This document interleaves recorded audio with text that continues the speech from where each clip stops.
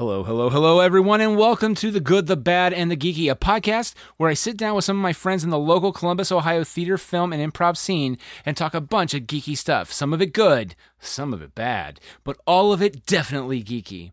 If you enjoy our program, be sure to subscribe to our show on Apple Podcasts and to leave a review or subscribe wherever you can get podcasts. Our official sponsor of the show is Audible. With over 200,000 titles to choose from, get one audiobook and 2 Audible originals each month included with your trial, even once your trial ends and normal membership begins. Best part is you own your library, meaning you keep the books even if you cancel with easy exchanges. So if you don't love a book, swap it out for free anytime. Sign up for your free trial over at audibletrial.com/goodbadgeeky.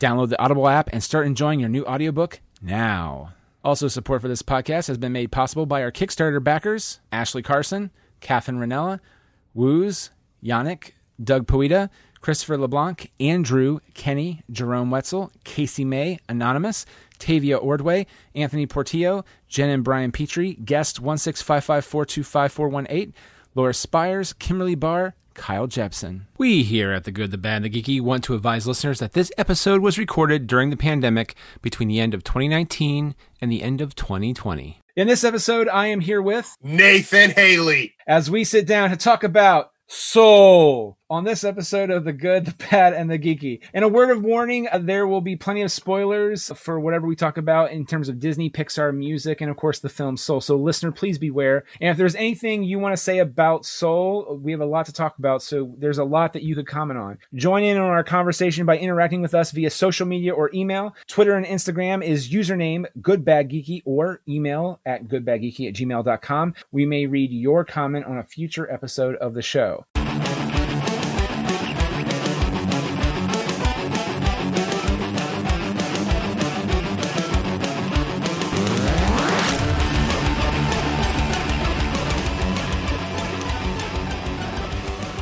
So in this episode, we're going to talk about Soul, the new Pixar Disney film directed by Pete Docter, and Kemp Powers is the co-director of the film. That is a cool name. It is actually a neat name. Kemp Powers is an awesome name. Pete Docter is the guy behind films like Inside Out, Up, and Monsters Incorporated. So I feel like there's a good track record here. But one of the big things about this film is the fact that it is directed, well, not directed, I should say, but there was direction involved. But it's also the first film with a lead in a Pixar film who's Black or African American, 100%. And I want to address this in a real quick second. But because Soul is such an interesting film, I just want to throw out there the basic plot, which is Joe is a jazz musician who hasn't really had his big break yet, which I think most of us creative types can on some level recognize and understand and sympathize. He's making ends meet while yearning to do what he feels deep in his soul. See what I did there? For Joe, though, that feeling is music. He loves music. He wants to perform music. And on the precipice, he finds out he has a big job performing music. Joe suffers from an accident. He dies falling down a manhole cover, and he's sent to somewhere called the Great Beyond before passing through what the team who made the film call Astral Taffy. Then he gets sent to a place called the Great Before. And from there, the only way he can get back is if he works with a soul named Number 22 who doesn't want to go to Earth. Soul 22 wants to stay there forever, but they come to agreement. If Soul 22 can get their spark, which will give them a pass to Earth, 22 will give it to Joe so he can go back to Earth and do his big break. And of course, in the process, Joe realizes what it's like to have a soul, to live, love, life, blah, blah, blah, blah, blah, blah, blah. So that's right away what the general plot of the movie is. And I skipped over some things because we'll probably talk about it. But something that Nathan brought up and I wanted earlier a little bit ago, I just want to get it out of the way, is Nathan and I are both white privileged dudes. We have probably no room to talk about the race side of anything presented in the movie. I will say an argument that Kit, even from some of my friends who are Black, I at least just want to throw it out there and say it, that there's a joke that Key and Peele did a sketch on called The Magical Negro. And I hate saying that like that, so I apologize. But just to throw it out there and get it done with, and we won't talk about it again. The whole trope of that, where like I think the big thing they talk about is the Legend of Bagger Vance or Song of the South. A magical black figure shows up and helps the white person through their trials and tribulations. And a lot of people said that same thing kind of applied here. At the end of the day, it was still about a black person helping a white person get their soul back. And, I can definitely see how they could feel that way. And just because Nathan and I are white and we're privileged by that regard alone, I'm not going to make a point to talk about it beyond that, but just saying we recognize that is a possible problem people could have with the movie. I wasn't even thinking that. Unfortunately, I saw a friend of mine say that they enjoyed the movie, but that something bothered them a little bit. Like, it's still at the end of the day. And the first time I saw it, I've seen it twice now. The first time I saw it, I hate saying it like this, it colored my view of the film. And the second time I saw it, I didn't see it as much the same way. But again, I'm also of a place of privilege where I don't fully understand how, if Soul 22 was actually the main lead in the movie, I would 100% agree with that. But are we basing that off of the voice of 22? Yes, because it could be anything. Because I know that like they talked about like that's true. They do. It's just a voice that's picked, and I don't think. Joe goes from being black to being light blue. I don't think that's like. I just think it's a coincidence of what his soul would look like. I guess just like they are whitish light blue when like 22 is, or all the other little things are. Well, I think I'm just basing it off of Soul's voice. I'm asking, because a lot of people, it's usually about casting anyway. So like, for example, if they did a movie called Crazy Rich Asians, if the film was made in the 80s, there would probably be maybe like one or two Asian descent people in the film that were super famous, and the rest would be white people. Yeah. It's like the movie Short Circuit. A guy, granted, like, it's a weird thing to talk about, and it's a bummer, and I just want to at least address it right at the top of the show, that I can definitely undersee that Tina Fey, who is a very funny but also very white as well, being cast in that role. I can definitely see how, and they do try to, I feel like, address that a little bit, which is, as Nathan said, which is, she keeps that soul keeps that voice because it annoys other people. But I think their more thing is that, well, why didn't you just go the extra mile and cast like another black person in the role of Soul 22, and then maybe it wouldn't have been as, and they're not wrong in some regard, but on the other regard too, they went after someone who could be, again, not to say that there aren't people out there that are funny, that have that certain weird, like, dry sarcasm that Tina Fey has, but I think that's part of it, and they wanted a name. It's which we kind of talked about on our Onward podcast a little bit. I don't know if this will go out before that one, but we kind of talk about, Sam and I talk about, stunt casting, and that's definitely, I think, a part of it too, unfortunately. And when that's sad that if you want to say this, I feel like I'm walking into a hole, so I'm going to stop after this. The stunt casting, well, there's definitely is another black person that could have been cast in that role, but do Hollywood executives think that way? And of course, that in itself is the problem. So, but just to address it and throw it out there, I was very much aware of it when watching the movie, because I can't see the argument both sides. At the end of the day, I don't fully grasp it, but I would always love your thoughts and criticism on, just to inform me. I know it's not your job to do that, but at the same time, I am yearning to try to understand that a little bit better, because in this situation, it really is all about Joe at the end of the day. So with that said, we're not talking about that part of it anymore. Soul is a weird movie, man, because, and one of the reasons I'm excited to talk to Nathan about it is Nathan went to school for music, and he is a composer himself. And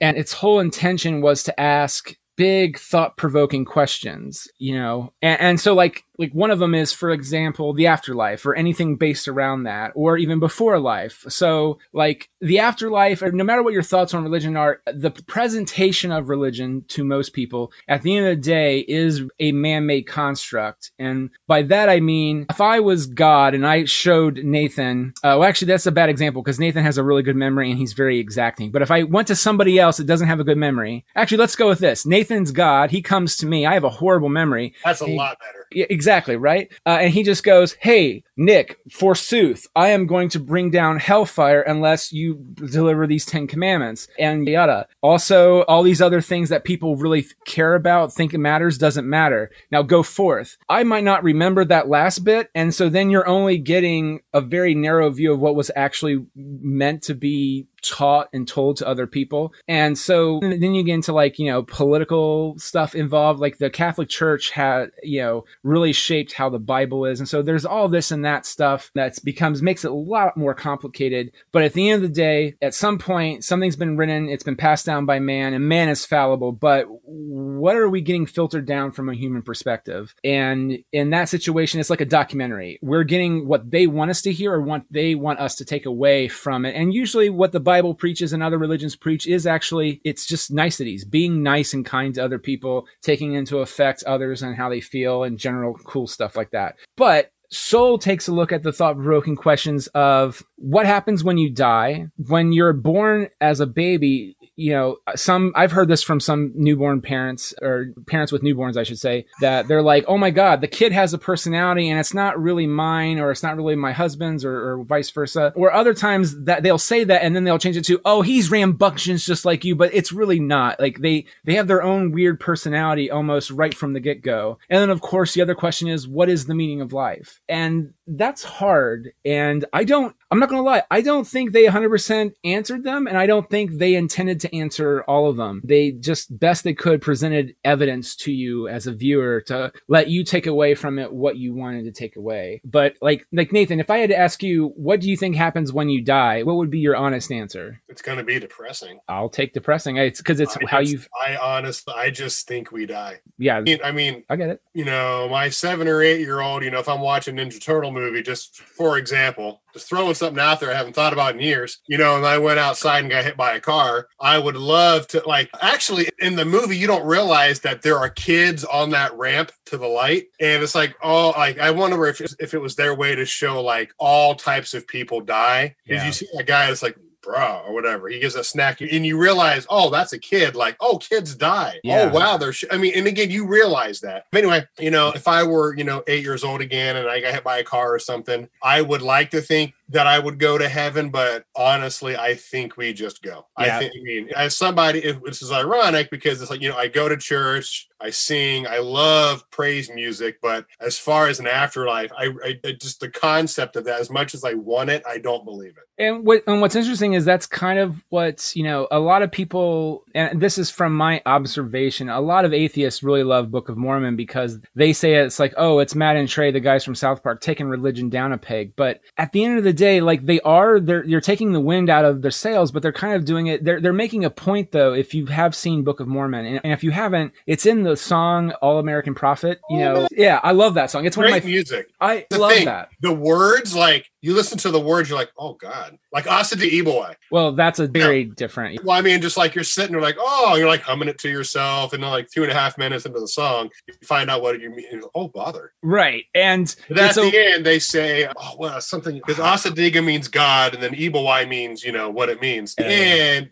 they change it to thank you God, and I just can't remember what the other. They only do it once. Anyway, no, you're fine. Well, you're right. No, you're good. There's a part where it's one of my. It's like on the way to the promised land, Mormons made people mad. Joseph was shot by an angry mob and knew he soon be done. You must lead the people now, my good friend Brigham Young. And then Joseph has this moment where he looks up to the sky. He's like, oh God, why are you letting me die without having me show people the plates? They'll have no proof if I was telling the truth or not. They'll have to believe just, because, oh, that's what you were going for. They are making a point about faith is actually a good thing too. It's just that, it still is silly to those who just can't buy into it. And there's nothing wrong with not buying into it. There's nothing wrong with buying into it. I have this weird mode where I want to have faith, and I have a little sliver of faith that there could be something in the afterlife. But I'm with you though, Nathan. I'd love to go up there and party. Yeah. Well, I'd be like, oh, I just want that, because I don't know if there's a cartoon out there that at one point, like if it's had like more than 4 or 5 seasons, that has not done an episode about heaven or hell. Some even small version of it. Simpsons, Futurama, they've all done it. Futurama makes me want to die and go to hell more than anything in the world. I love Robot Hell. The music's great. The people scene, you go to, or like American Dad,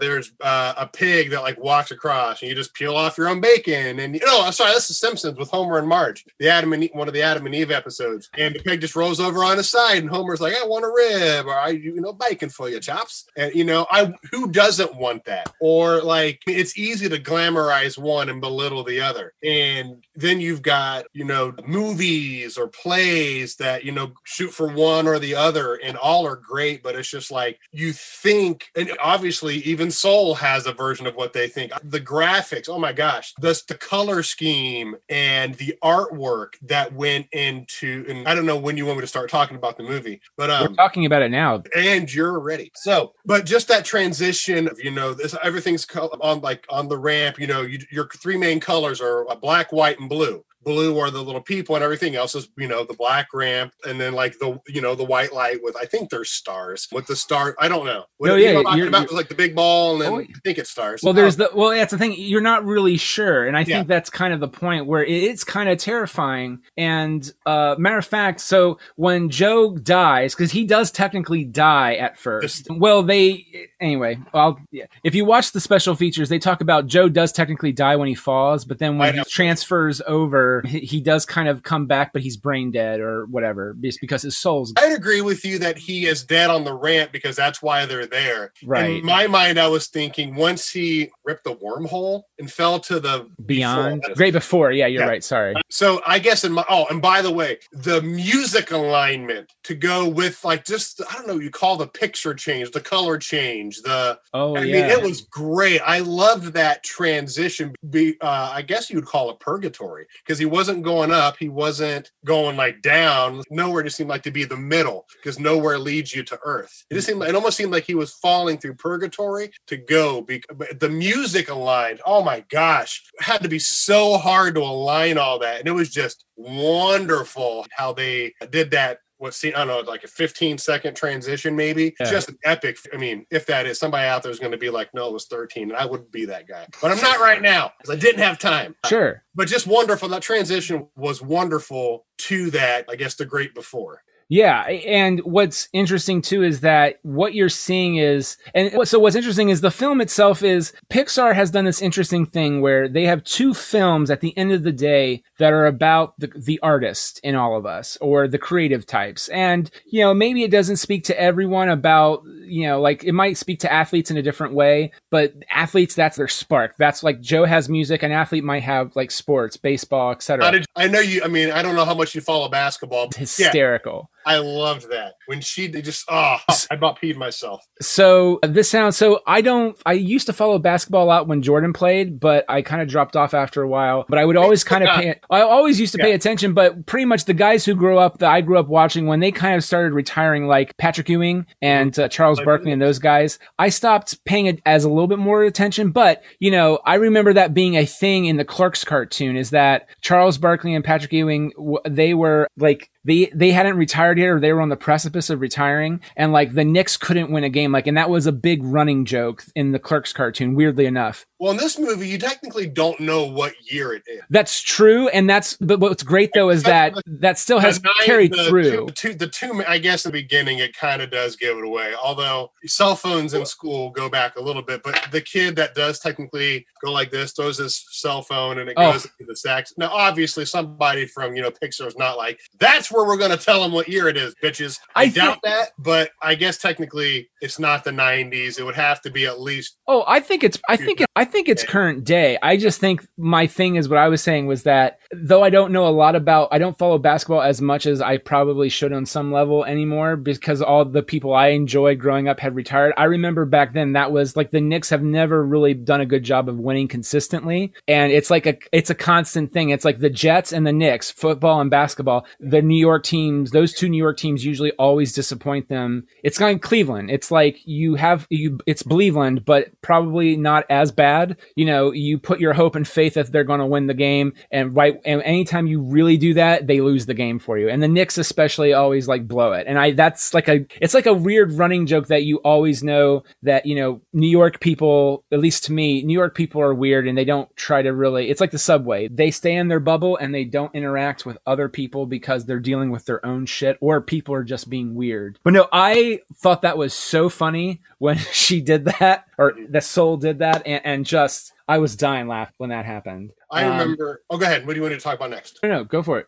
Well, I thought, one thing that I didn't get until like like 5 minutes after, because while the movie's playing forward, I'm replaying it backward and going to like rewinding in my head. And I'm like, right before 20, what do they call it? Souls? Is that what they're just called? Souls, right? 22 is just a soul? Yes. Okay, so before her was like 106,462,327,941 or something. And I'm just like, oh, wow. The next one was 22. Like when they say thousands of years, you're like, oh, wow. Like, we're talking like a long, that's a big difference in subtraction right there. Oh, yeah. And I just remember thinking, oh, wow. Like and the way they played it off was just like you don't realize like how long. It's like, I remember when you asked me like, well, how long do you think Bill Murray was trapped in Groundhog Day? Like, how long do you really think you're trapped? And the average person's going to say like, a few weeks, maybe a couple months, but you don't realize like, no, like to go from, I don't know what a piano is to playing as well as he did.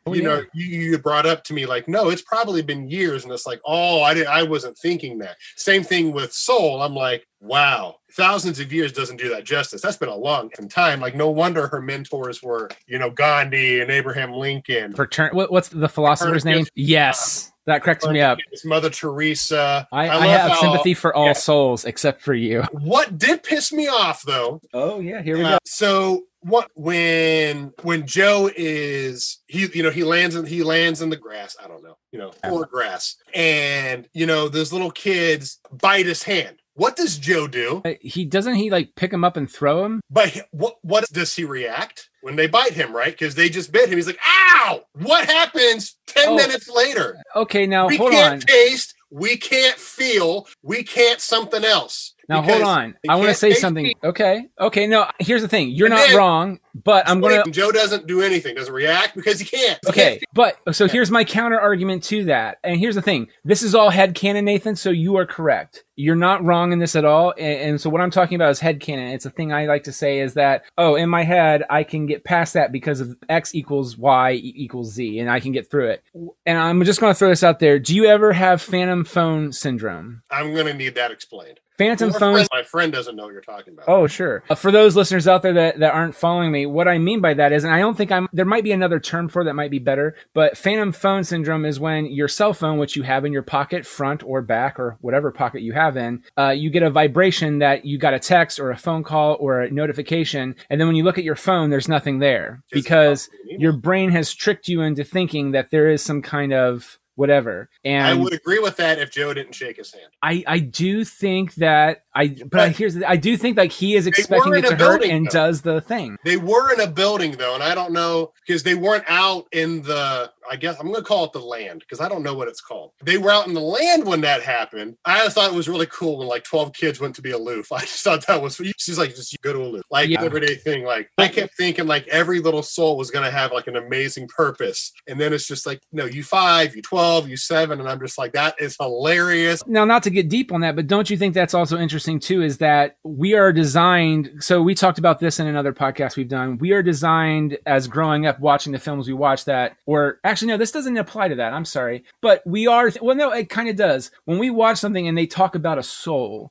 usually whatever soul comes up, it's important for the lead character. It means they're special. It means they're unique. It means that they're in a bit of a different thing than everybody else. And quickly off the bat, what you just said is true in that every soul, like, it's not just like every soul is unique and purposeful. Like, it's going to, like, it's not, you're not going to get a bunch of Mother Teresas, is what I'm saying. And by default, we are trained in the movies we watch and the TV shows we watch and the stories we read, etc., that we could possibly be expecting that all of them could be that. But the fact is they're not. So when the fact that they're all aloof, which I think they do a callback to that in the middle of the movie, right? Where it's just like, we really got to stop sending people through there, which I thought was really, just really funny. But I mean, that's something that's interesting in that is that the film, that's what I'm saying. It asks some of the questions, but it doesn't really give you an exact answer. Like I'm right now doing headcanon on the idea that, you know, each soul is unique. And even though it might not do, you as a soul may not do everything that you think you want to do. I guess in terms of the context that Joe in 22, I won't even say 22 that Joe thinks. Joe wants to be a musician. he wants to perform. It's in his blood. He feels it's in his soul. And the fact that he died before he gets a chance to do that,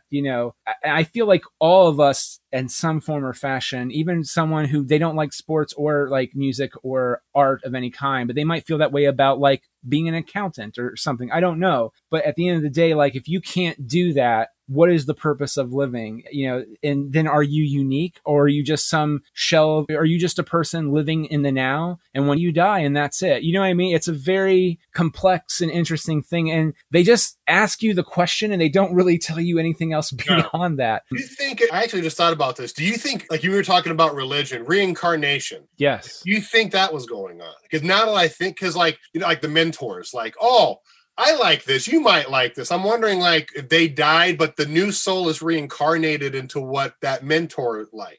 I swore there was a line where it's a very subtle line, but I thought one of the Jerrys, that was really funny, by the way, the Jerry. Yes, it was so good. Like Jerry's voice was so unique. I love Jerry's voice. I love that. It's creepy, but it's also not threatening at all. Okay, so this is a weird thing I caught the second time, but why are they all Australian or British except for the guy in the film? It's almost like they were doing a nod to Phil Hartman in The Simpsons. Like you have like all these Australian English people speaking as the Jerrys, and then during the U seminar or whatever, they have like the short film that precedes it, and it's like, "Hello, everybody, I'm Troy McClure," but it's with an American. Yeah, it was such a bizarre. I mean, just the Jerrys and Terry in general. I don't know, like in the theater world, you call it a play within a play. It was like their animation, but in another animation. Yeah. Because the way they look, I don't know how to do that, but would you agree? Like you have the animation of Soul, right? You have like what the characters look like, the background, everything looks like, that animation world. And then you had the Jerrys and Terry with like, I think the Jerrys were like, I don't know, like light pink and dark pink. And Terry was like, I don't know, like light blue and dark blue, something like that. But just the way they moved and stuff, it just looked like, I don't know if you call it animation within animation. I just thought that was really I will go a step further than that. I would say there are three animated movies. Okay. There's not really, but like you could say there are 3 animated movies, because if you look at the souls, when they're in the great before, the great beyond, whatever you want to call it, the souls all look similar. They have like a tealish blue. They're translucent, but they're not. They look like they're fluff, but they're not. There's a lot of,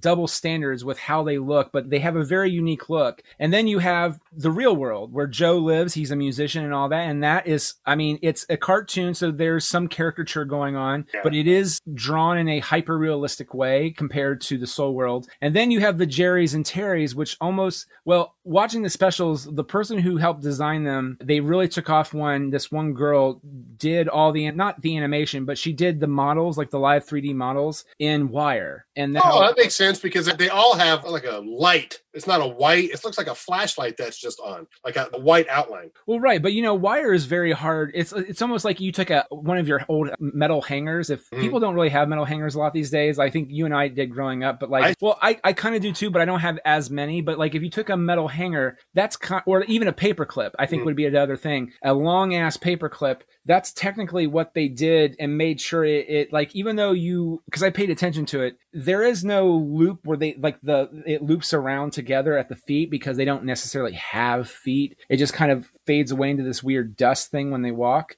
But it is meant to be like one continuous strand of animation, and it's impressive, but they almost look like they're in a completely different film, like an abstract. Yeah, I know. I just thought that was so interesting. And like, was.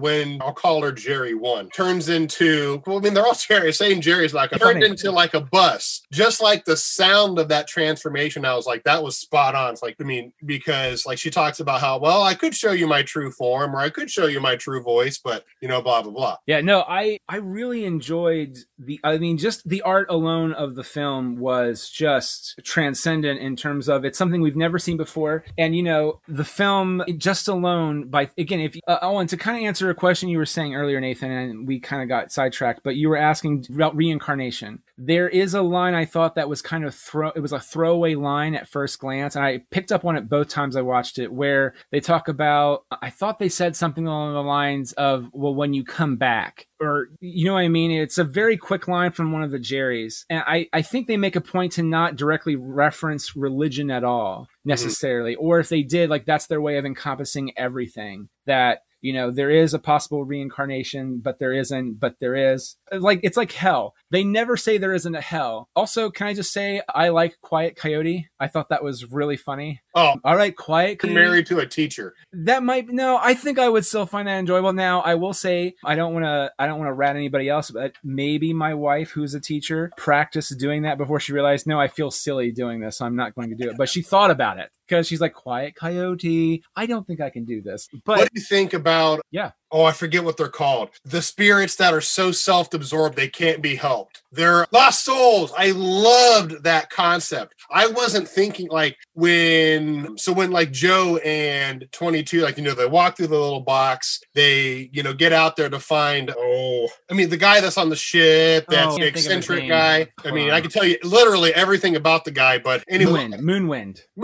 They, and then you see that thing. My first instinct was 22 was trying to take Joe to like the outer limits, maybe to the end of the great before, to the end of the great before, and they were like the protectors, like, no, that's why he was chasing them. I didn't realize I was completely caught off guard that those were actually souls that feel like they don't have a purpose, or they're so self-absorbed that they can't escape the reality that they're in, and then they become that. I just thought that was genius. I like that. No, I did too. Now, I do have a question, and I didn't pick up on it until the second time I watched it, but do you know that, how do I want to say this? So most lost souls are kind of stuck in their own, the concept that it's shown to us is that they're kind of stuck in their own world because they're lost. But why do you think that when they first show up in that plane, that one soul of the broker went after them and started chasing after them? Why do you think that is? When like 22, for example, was running away from them versus going after them. Say it again? Okay, so like when Joe and 22 first go up to that area and they see the lost souls, 22 is like, shh, be quiet. And he's like, what is that thing? And it turns and starts chasing after them. Oh, my guess would be jealousy. Okay, because they're a clean. Never saw, like I said, I don't get stumped very much in movies anymore. It's like, I was up to bat and, I'm supposed to be, playing basketball. Like that's how far I wasn't even in the right sport. But because I was kind of wondering that after I watched it, because I'm like, well, why would it chase them? Why wouldn't it just stay where it's at? Like it feels like it has no worth. When you feel like you have no worth, you're not exactly, other people aren't worth it. Like, why does it even acknowledge? And like, as eye gets bright, it's like, well, what does it even care? Why is it exerting this effort? And I just thought maybe because he saw another soul or because he saw 22, it was the jealous factor. Or the other thing is because inside the lost souls are all and again, the animation, oh my God, all the when you can see inside one and you can see what 22 sees at the end, that I have a feeling that what the broker himself, I don't think ran after him at all. I think it was all the broker's feelings of self-doubt that wanted to push them away. That's the only thing I could think of to wrap my head around that. Now, so this is what I was thinking. Drawing a stupid circle in the ground in 5 seconds, you're healed? Fuck that. The concept of drawing the thing in the sand, I thought was cool, but I still don't understand like how a human did that to somebody they don't know. Like, is Moonwind, is he a god or a deity? No, so I'll get to that in a second. I will just say about the lost souls is that sometimes people who are negative like to draw other people into their space, and that's the only thing I could think of why a lost soul would do that. Whereas at least that makes sense too. That particular lost soul is that when you're a broker, you want to get people and I don't know. That's the only thing I could think of. Yours actually sounds a little bit better. Well, I spent a lot of time being depressed, and when I saw that, I'm like, oh crap, that's me. Sometimes I'll just zone out. I'm like, oh, I bet that's what that guy did. And then I loved of course, the adult in me is like, man, all that money went into those monitors, and now they are gone. It's sad as an adult. You're also going like, I would love to do that, but I'm too concerned about. I would have loved to have that setup. Oh, well, yeah, to have the setup. I would like to not get charged by the company that I work for, probably Charles Schwab or something, and get billed by the company for doing that and then destroying my coworkers. Like, not only do I know I'm fired, but I have to pay you back on that. Like, as an adult, there's a part of me that, like, I get the joke. It is actually really funny. And I get the significance of what they did for him. And that's fantastic. But as an adult, I just do like, it's the magic, it's Disney. Well, here's the thing. I was just like, it would have done the same thing if they would have done a similar thing, as he would have shown up and be like, well, F this, and just like knock some shit down. They would have done the same thing. It's just, I think they maybe took it one step a little bit further, because animation you can for the sake of the joke, but I think it would have done the same thing in a live action too, man. I don't think it's just because it's Disney Pixar. Do you think they would do this live action? Unfortunately, I'm not going to lie. The fact that Pixar did it at all and Disney let Pixar do it is because the past, I would say 10 years since Lasser has kind of, got caught, harassing employees, and then he left. And then some of the other executive corruption that had gone on. And then just Disney's general, like, we're focusing on franchises and IPs. I like, for example, if you had to tell me what the plot of the movie was, which is it's going to try to look at what is the meaning of life and why is life important, I would look at you and go, there's no fucking way Disney is letting them do that, because that can't be a safe movie to make on any level whatsoever. Like, and I think they did there's one problem I have with the movie on a story point, and we'll talk about that way later. But like, the fact that it even got made is a huge thing for me, in my opinion. And so I'm happy that they even got to do it, but I'm surprised that they did, just because I know how the atmosphere is at Disney, which is it's all about that Marvel, like, what can you do that will guarantee me a hit versus let's do a creative work of art and let's hope it makes money, versus, because unfortunately, and they're not wrong, making it is a business at the end. I know it's ridiculous that people didn't know that, but it's true. But so the fact that they thought they could make this and, make it work. And I think for the most, I would say 99% of it works. Yeah. I was upset with Joe's story only because you look at him, you don't realize that, if he's got to be in his 40s. So I'm like, unfortunately, yeah. And if they never talk about any positives as far as where music has led him, like even in his old souls, even when you're watching him, like, I thought of the Neverending Story when Atreyu was walking through the towers and like, if the soldier is pure of heart and true, it can go through, and I'm watching Joe and like, I'm sorry, Joe. I'm sorry, Joe. I'm sorry, Joe. I'm sorry, Joe. I'm happy he got a big break, but part-time teachers don't make any money. And he lives in New York City. Now, I know people who have lived in New York City, and if it's current day, you have to live in the shittiest places. Like, and unless Pixar was just glamorizing it, which, yes, Joe took the subway. You can have money and take a subway. But like, they're showing like where he lives and going in. I'm like, if he was a part-time teacher, because he wasn't a teacher, he wasn't a full-time teacher. So they even said,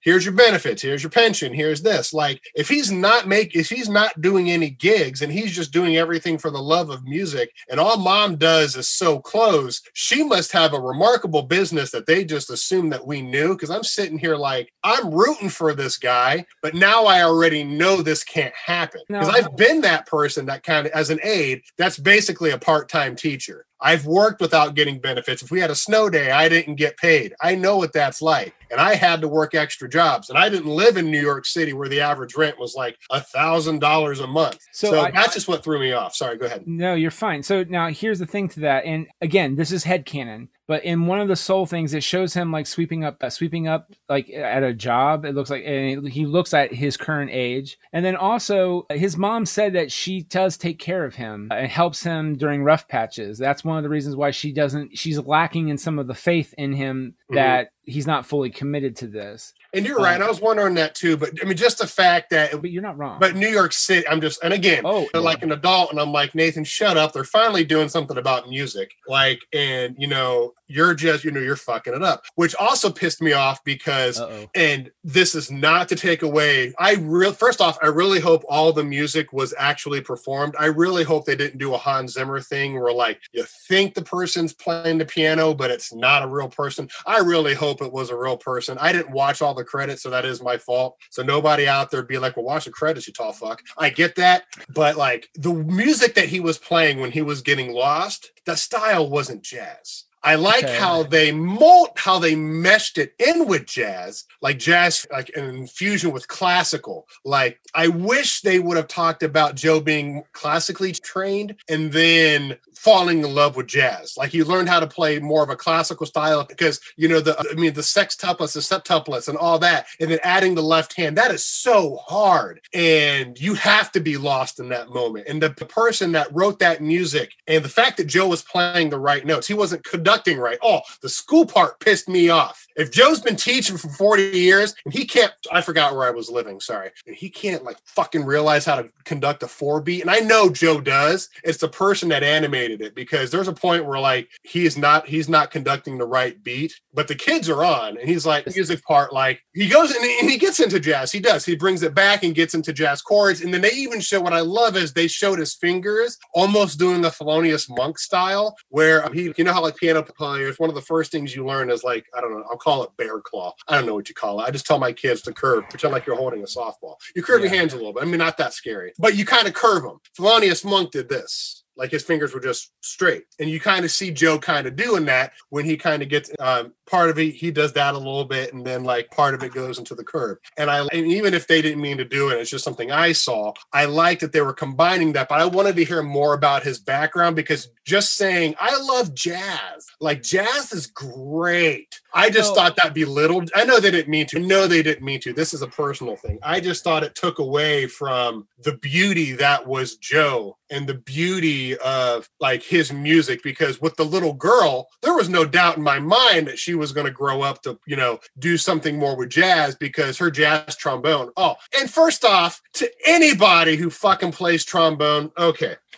So there isn't enough. You would have to, boom. First off, your slide has to be ready to fucking go. And I've never met a middle school kid whose slide was ready to go. But this kid launched, please. Well, now see, I know, again, magic. It's not magic, Nathan. I really don't think it's magic. I think you're just trying to say, oh, it gets a pass because it's a kid's film. And that's not... It happened like that. We've all done it. Well, yeah, but here's the thing, Nathan. There's a lot of people that don't play music at all or have any concept of that. This is just my little grade. Well, that's fine. But can I also point out, too, that I'd like to point out, this is not a movie for kids. Not really. Like, it has some stuff in there for them, but this is not for kids. Like, a lot of people who I know have kids that have watched it that are like youngins, not like of like teen, like middle school age. They're getting bored and they're turning it. They don't want to watch it because, it's about real people until they get to Soul World, The Great Beyond. No one really. See, that's true. But I go back a little bit. I got a horrible memory, not horrible. It's just like a weird memory because I don't think about it. I got memories of being back in middle school and high school band with our band teachers of just the opening when they're trying to play the Disney opening title. You would have had, so for you, it would have been more like Mahaney? I had Mahaney in high school, and then I had Mr. Stevens.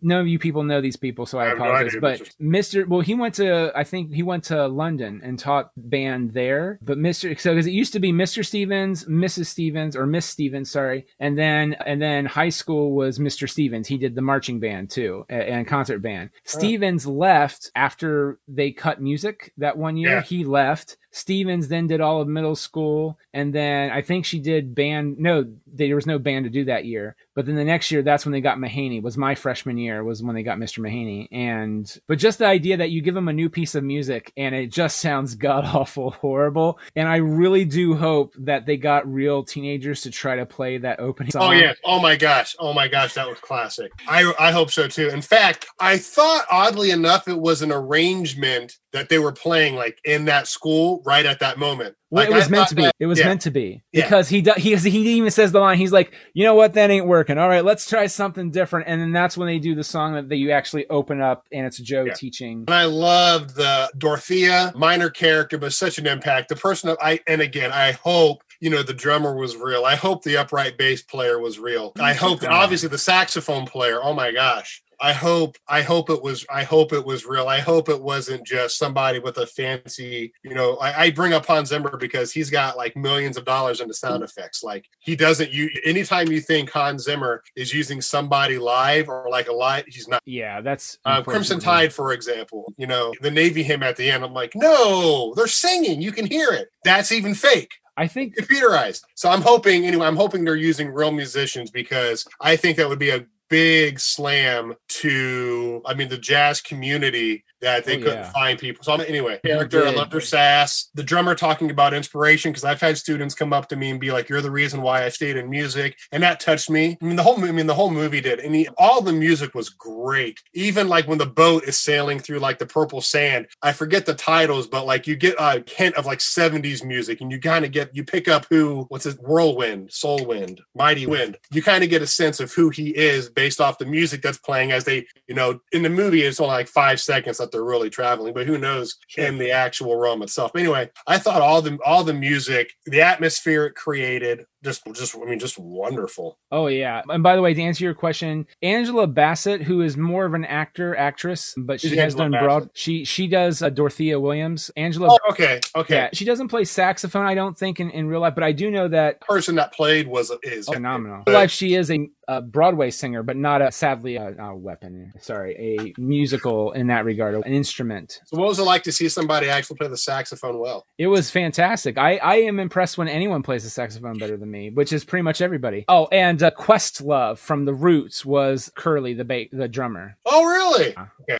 I mean, all the characters were great. Questlove is the shit, man. Like, I don't love watching Fallon. Nothing against Fallon, but like the reason why sometimes I do watch is just really more for the guest, or I want to watch how the Roots will respond to the guest. It's like going to a football game and like the first half and second half ruin everything. It's the middle you want to watch. Oh yeah, totally. But to pull a line from my associate here, but I digress. But no, I mean, I love the music choice. I love how they tried to, the key that the piece is in. I can't verify for like the saxophone whether her fingers were actually playing the correct. I mean, from what I hear versus the note, I just don't know the notes that well. I mean, you've heard me play saxophone, but as far as the piano goes, it was nice to like when Joe's playing a C, you really know he's playing a C. I like how they didn't just fake it. Yeah, they really didn't. And I like the whole, Joe goes into the cat and 22 goes into the body. Did not see that coming at all. Not really. Like right before it happened. I didn't know he was going to fall into a cat, but I knew he wasn't going to fall into his body or else the movie would have been like 40 minutes shorter. So I'm like, well, something's got to happen to spice this up. Oh, well, we know there's a cat on the bed because it talks about it. Well, right. Like I expect, like right before it happened is when I actually thought about it. But like if you had to tell me, like if you watched the trailer for the movie. Oh, God, no, you're right. It was something they kept very guarded and very kind of left out of left field, which again speaks to the creativity involved at the Pixar guys and the marketing team, that they respected that creative decision enough, because sometimes I figured they did it because they wanted more kids to like want to see the movie, because they see kids in middle school, even though like anything that actually showed Joe as a teacher, as far as like it was the preview. Like I was expecting more, like at the end, I wasn't expecting Joe to stand in a fucking doorway and smile. I was expecting Joe to like want to go to work. I mean, I guess he was smiling. Maybe he wanted to go to work, but where was Joe going? Like I didn't want it to be, I wanted to see him like fade out teaching or fade out. So let's talk about that. So I agree. So let's talk about that. So after both times watching it, this is my take on it, but it falls. So one of my favorite Pixar movies in terms of like that, I think is a great, I feel like almost all the Pixar films are good in very different ways. Like Ratatouille means something very special to me as a creative person who wants to be involved in creative stuff, because it's all about being an artist and what that entails and all that stuff. But with this, but WALL-E to me is a film that I reference because I felt like I love WALL-E and it's an almost perfect film, only in that they drop the ball in the last minute, which is when they get off the by and large and like they're talking about planning stuff. No, that fits. It's more WALL-E getting his personality back that quickly. Yeah. I don't mind that he gets it back. Matter of fact, I feel that especially if you show it during the credits, because some Pixar movies make a point, like WALL-E did, it makes a point to tell you the rest of the story of humanity and how it flourishes thanks to the people off the by and large and WALL-E and Eve. But for me, it's like, why couldn't you show WALL-E and Eve, like Eve teaching WALL-E to fall in, what love is, like he did for her? I felt like that was our friend Jim. I just remember I complained about that. Friend. Yeah. My colleague. He doesn't listen to this. He won't know. He won't be able to say like, how dare you?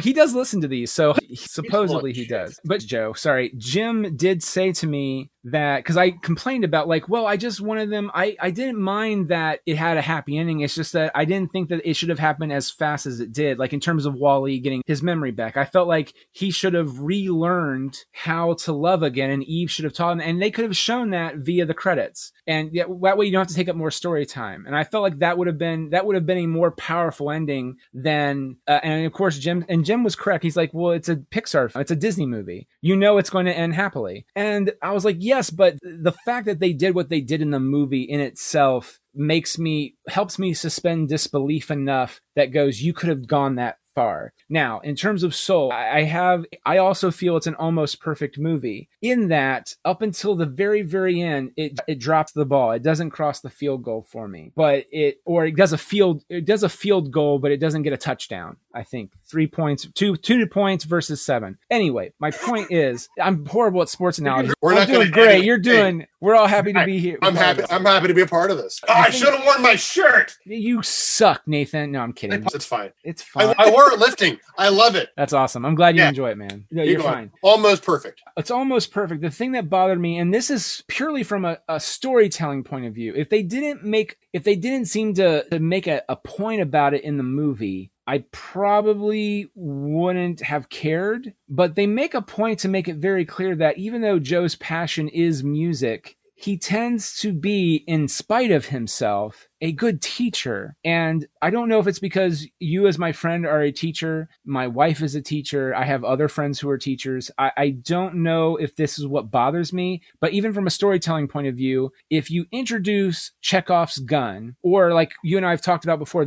you introduce in stories something multiple times, they're going to bring it back around. Yeah. And they've mentioned multiple times, like technically he teaches 22 what to love about life. He had to do it in a completely different way, but he did it. He taught the one girl, I forget her name already, I said it earlier, the trombone player. Yeah. He technically, even though 22 did most of the work, he did that.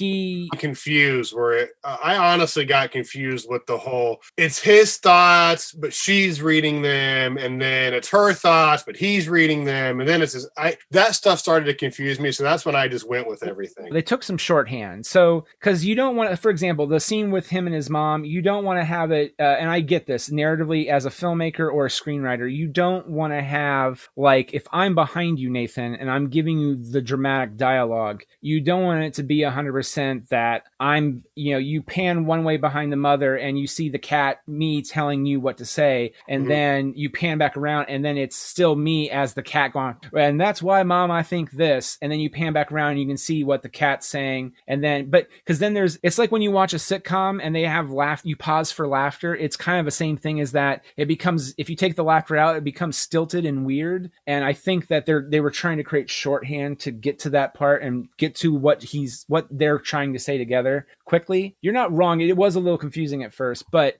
in terms of they kept talking about, like, Curly, the drummer. He's like, look, man, you taught me how to drum, and you're maybe what I love. You're why I love drumming. Like, and matter of fact, right before he goes back down, it's like, what are you going to do? Are you going to teach? And he's like, I don't know, but whatever I'm going to do, I'm going to live. And I felt like, look, he doesn't, like, why can't you be a teacher and a musician? Like, why didn't they show, and granted, maybe that's super mega happy ending, and I know what they were going for. They're going for that he's going to live, it's kind of like Scrooge, Ebenezer Scrooge. He's going to live life living life to the best of his ability, whatever that may be, teaching or being a musician for Dorothea Williams's band quartet. But it felt a little hollow, and it was mildly disappointing because you introduced Chekhov's gun by kept saying, like, you're a really good teacher, like, oh, thanks to you, like, oh, thanks, Mr. G, like, whatever, and then they don't officially go in that direction. And the fact that you're still telling a story at the end of the day, it just felt like the story wasn't fully done. And here's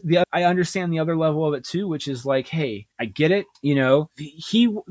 Kemp and Doctor as directors want us to walk away going like, we need to live like Joe should live, which is we are now going to live life each day to the fullest And maybe what we think is our spark, maybe not necessarily isn't the spark, but that's the problem. That if that's the message, they don't follow through on that last bit. And that's what kind of bummed me out. I kind of wanted to see where 22 went. I almost thought 22, like before they sent Joe back, I thought 22 was being sent back to be Joe again. Because obviously we knew that obviously the souls can go. I mean, we knew 22 could already go in his body. I thought that it was a metaphor for change. Like I thought 22's purpose was, I thought 22 at first represented Joe's separation from his current reality. Like not thinking like 22, because 22 doesn't think, like, you know, I don't want to go back. Joe doesn't, maybe the fear of not being good enough because he talks about, losing a lot. And then I found out I was wrong. I had not much to do with that at all, if anything. But then at the end, I'm like, well, shit, maybe I was right. Maybe this was all a thing in Joe's mind. And 22 is now going back and it's Joe excited. Like, you know what? No matter what happens, I am finally at peace. I'm going to just do what makes me happy. And it's up to us to figure out what makes us what happy. That next chapter is, because we don't see the next chapter. Pardon the cliche. No, I get it, and I agree. I think fine, but then Joe goes back. They're like, "Oh, yeah, you son of a bitch, we liked what you did." Because apparently you're the only one in the, for centuries or however many hundreds of years that's been like, oh, this sucks that I'm dead. I should change it. Apparently he's like one of only two that have ever been like, I shouldn't have died. Like, which is bullshit. Because if there is an afterlife, I guarantee a person that slipped and fell and had their head run over by a car, which has happened, I bet that person would be pissed if they have their memories. Like, oh, that's a shitty way to die. Well, oh, well. Anyway. I agree with you. Well, and again, they're trying to, like, the question they're asking is, do you believe in the afterlife and what happens when you die? But that's not, the question is, they use that as a springboard to ask the question, what is life all about? And the answer they kind of give you, but they kind of don't give you, is that doing whatever makes you happy, as long as it doesn't hurt other people, I think would be the addendum, because they don't officially say that part, but I think that's the common sense addendum would be, be kind to other people, but do what makes you happy in the same turn. I guess think from a storytelling perspective, if they didn't make a point to keep bringing it up about him teaching people or whatever, that was my only thing with the movie that earnestly bugged me. Like the love of jazz, like nobody was saying, hey Joe, what's your favorite style of music? No one was like, hey, tell me about it. It's always like he was bringing it, like he was telling the stories, he was bringing it up. The barber's like, or Joe or 22 was like, well, why haven't we talked about your dreams before? Like, never asked me. Oh yeah, well yeah, and it's just like, okay, so but then like at the end it's like, I mean, I can agree. Sometimes your heart's just not in it. So when he gives that performance, and then Dorothy, I love the analogy with the ocean, like the fish. I love that. I love that because it speaks a lot. Because a lot of people go through that. I mean, you do things and sometimes it's hard to find that enjoyment. I mean, like Radio Hour for one. Like, I'm not gonna lie. There's some months where I'm just like, man, I'm just not. I have to like get myself into, especially now with the pandemic. There were very few months where I wasn't energized going to Mad Lab, but now it's just like it's so hard to get motivated because no matter how well I do, I could be given the performance of a lifetime, but my internet doesn't give a shit. So that's where it's. But anyway, I completely understand where Joe felt off, but then it's just like, really? Like all your bitching and just one performance? Like, I didn't agree with it. But but it's not my choice. It's Joe Wagner? Joe Gardner. That's close. I got the Yeah, you got the suffix. Go me. And you got the Joe. So that's sometimes I don't even get. Could have been Jerry, and it's like I don't fucking know. But anyway, it seemed out of place for his character. But then again, I'm not Joe. So maybe it was the realization that at his age he was just happy to do it. I thought. Yeah. Well, let me ask you as a teacher, do you feel that kids today are somewhat coddled in the fact that they can achieve anything they want? That's kind of, because, especially like in elementary, everything is praise. And it's like, well, if, you can be anything you want to be. And I've always had this problem, like when I worked with younger kids, it's like, well, no, they can't.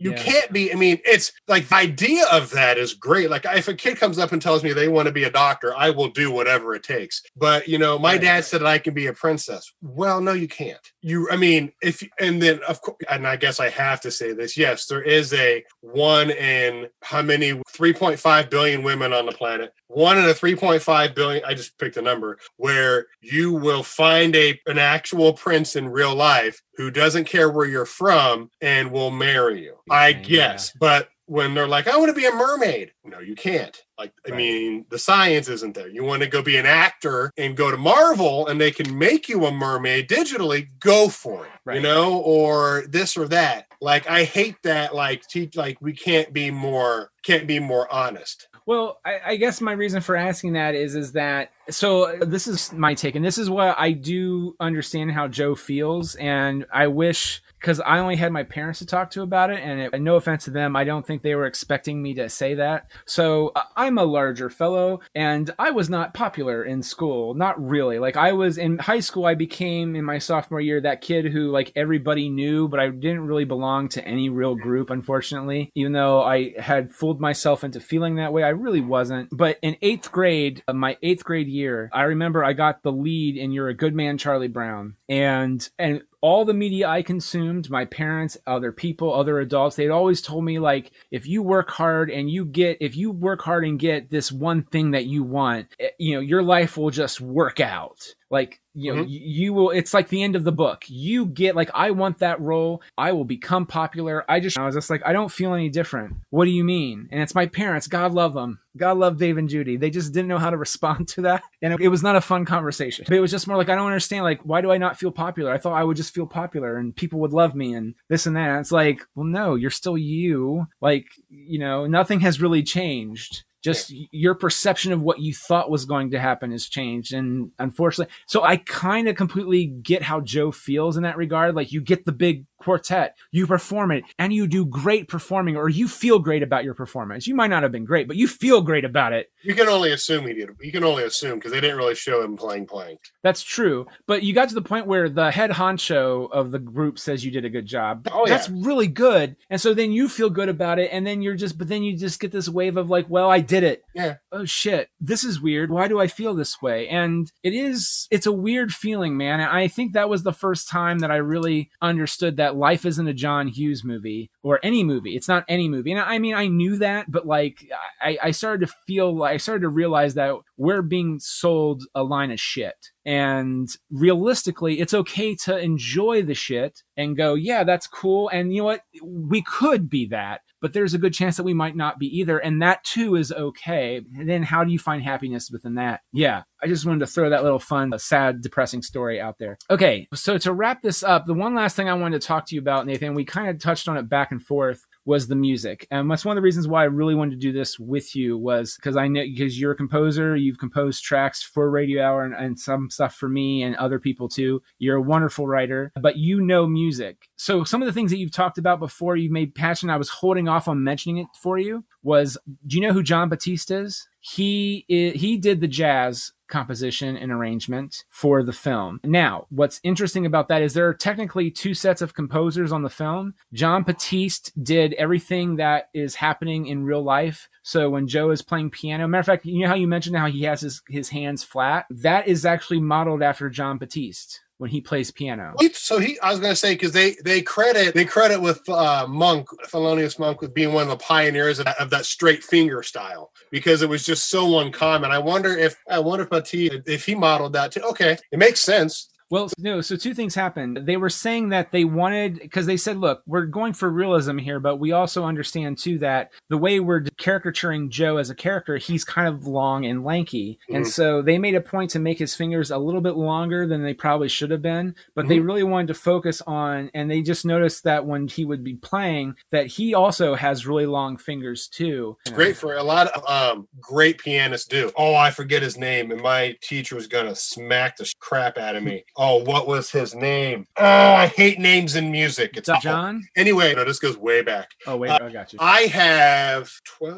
13. I can reach 13 white keys. Okay, that's not, I can reach 13 white keys. I forget who it was. What's his name? I don't think it's Sergei Rachmaninoff, or it might be. It may not be. Okay. But one guy has 18. I mean, imagine a piano. I think the width of a key is like an inch or like a little over an inch. But like, again, 13, this guy had 18. And it's just amazing how some people like just how big their hands are versus their body. And so it made perfect sense when I noticed that with Joe, the length of his fingers. And then the music he started playing and how just smooth it was. I mean, that had to be hard for animators to do because it even looked like like it's one thing to draw like, oh, here's a C, here's an E, here's a G. But the dynamics that were played, like when you're listening to the music, like it sounded like he was playing a mezzo piano or so. It sounded like he was playing tenuto. And it visually looked like it, which I assume is very hard to do. Yeah. And like how his left hand was added in and how that midground and background correlated. It's like, oh, that's exactly how a piano player would do it. And that's the exact movement that most would do. And that's where I was thinking more classically trained because his muscle and body movement looked like classically trained. And then he went into the more jazz style. But he's a music educator, so he had a minimum of 4 years of school, regardless of if he's teaching part-time or not. Right. He still went to college before. So all those styles were, I mean, as somebody who's gone through music school, you learn that. I had to learn about jazz, about classical, Baroque, I mean, all that stuff. So anyway, I liked I mean, it gets overdone with like marimbas and vibraphones and xylophones, anything that almost ends with phone except for sax to create mystery. So like in the great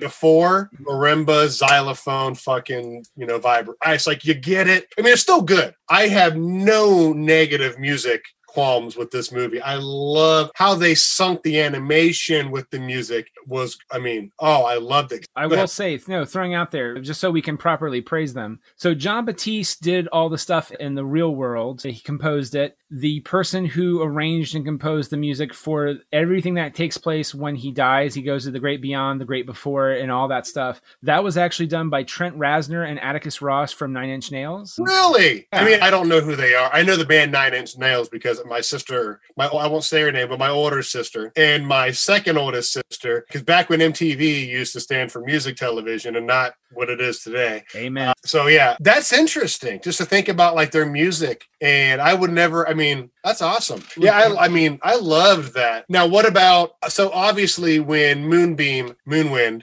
get it, Jim Beam, when Whiskey is sailing through, that was real music. That's, I think, Bob Dylan, I think. Yeah. It feels like Bob Dylan. So, yeah, but even like actual songs, that's not the right word. Score? I don't know.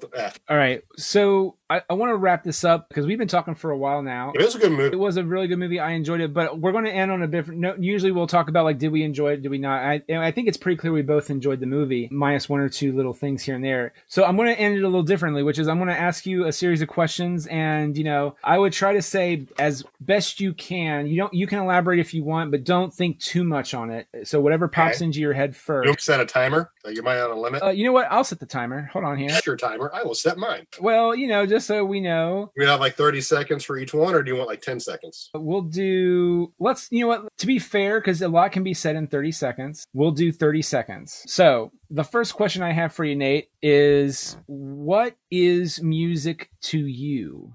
Oh my God, I only have 30 seconds, you dick. Oh, you're welcome. Simple four-letter word would be life. Music is love. Music is suicidal at times because you never think you're good enough. Music is euphoric because it transcends you. It can be your best friend or it can be your worst enemy. All right. Well, thank you. All right. And Down Under the Wire. Yep. That's the sound we're going with, everybody, for the timer. All right. What Mario is that from? No, it's literally from my phone. I don't download it extra. It sounds like...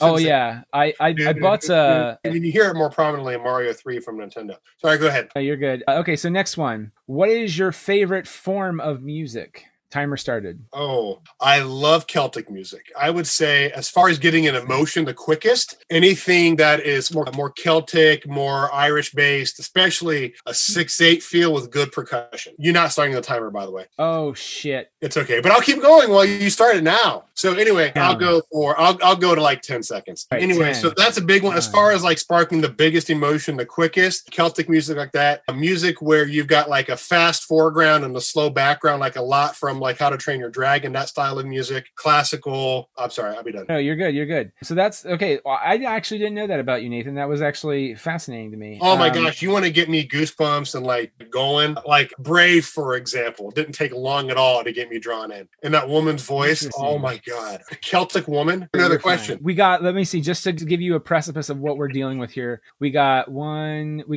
two more questions, and technically the second one is like a twofer, so technically three. So okay. No, you're fine. What is your favorite piece of music? Don't have one. Go ahead and stop it. I don't have one. I have a lot of music that I enjoy. I've never had a favorite piece. I would say the only piece I can't listen to without crying is Schindler's List, the theme from Schindler's List, because that violinist is iconic. It is so hard to listen to that and not get emotional. Okay, well, so technically, I don't even have to ask that next question, Nate. You've already done that, which is, if there is a piece or a few pieces of music, instrumental, with lyrics, doesn't matter, what moves you on a deeply emotional level? And you answered that. So, I mean, the theme from Schindler's List, the Navy hymn at the end of Crimson Tide, anything that's, I mean, there's a lot of minor music does it. There's a song that, I forget what it's called. Ask me if you have any other questions. Ask me, and I'm going to look up the song while you ask me. We'll just do this. I'm going to ask. So to answer my form of the questions too, so I can be fair. In terms of what music is to me, I'm going to say you pretty much hit the nail on the head. But using John Batiste words from one of the specials I watched on Soul is music is expression, it's healing, emotional, it's a form of love that can bring people together, but how we use it is dependent on the people that use it. In terms of what is my favorite form of music, I tend to like everything, but I'm going to go with like pop rock. What's my favorite piece of music? That is way more difficult for me. That's a hard question. It's really hard. Like off the top of my head very quickly though, I would probably say, Schizophrenia by Jukebox the Ghost, or like some of the John Williams music. Granted, you said Schindler's List, so now I'm thinking of that. Schindler's List theme song is pretty fantastic. But in terms of my last question, is there anything that moves me on a deeply emotional level? I would say Schindler's List is definitely one of them. Eleanor Rigby by the Beatles. Also Michelle by the Beatles is, I don't know why, that's a really powerful song to me. Okay. Dancing in the Sky is, I listened to that. It took me over 40 listens to actually sing it and not have anything happen. It took over 40. It's just a beautiful, because most of the time it's mainly like pieces of music. It's not usually the words, it's the music. And that was one where it was actually just like the words combined with the music. And I was like, oh my God. Well, there are a lot of, hold on, I just closed it. It's Dancing in the Sky. I don't know who originally does it. But the version that you really enjoy, what version is that? Is it Adrian? Is it Danny and Lizzie? Hold on, let me search because I own two of them and I forget which one. Well, either we'll put that in the show notes. That way you can listen to it on YouTube or wherever you get music, and I'll make sure to include that. I already have it up, so I can make sure to leave it on there. Oh, okay. Yeah. So it just says Dancing in the Sky. It's the live and acoustic Danny and Lizzie. Yep. Okay. Yep. I don't know who they are, but okay. I mean, Adrian Grace is the other version that I have. She does a good job, but I'm a sucker for a cello.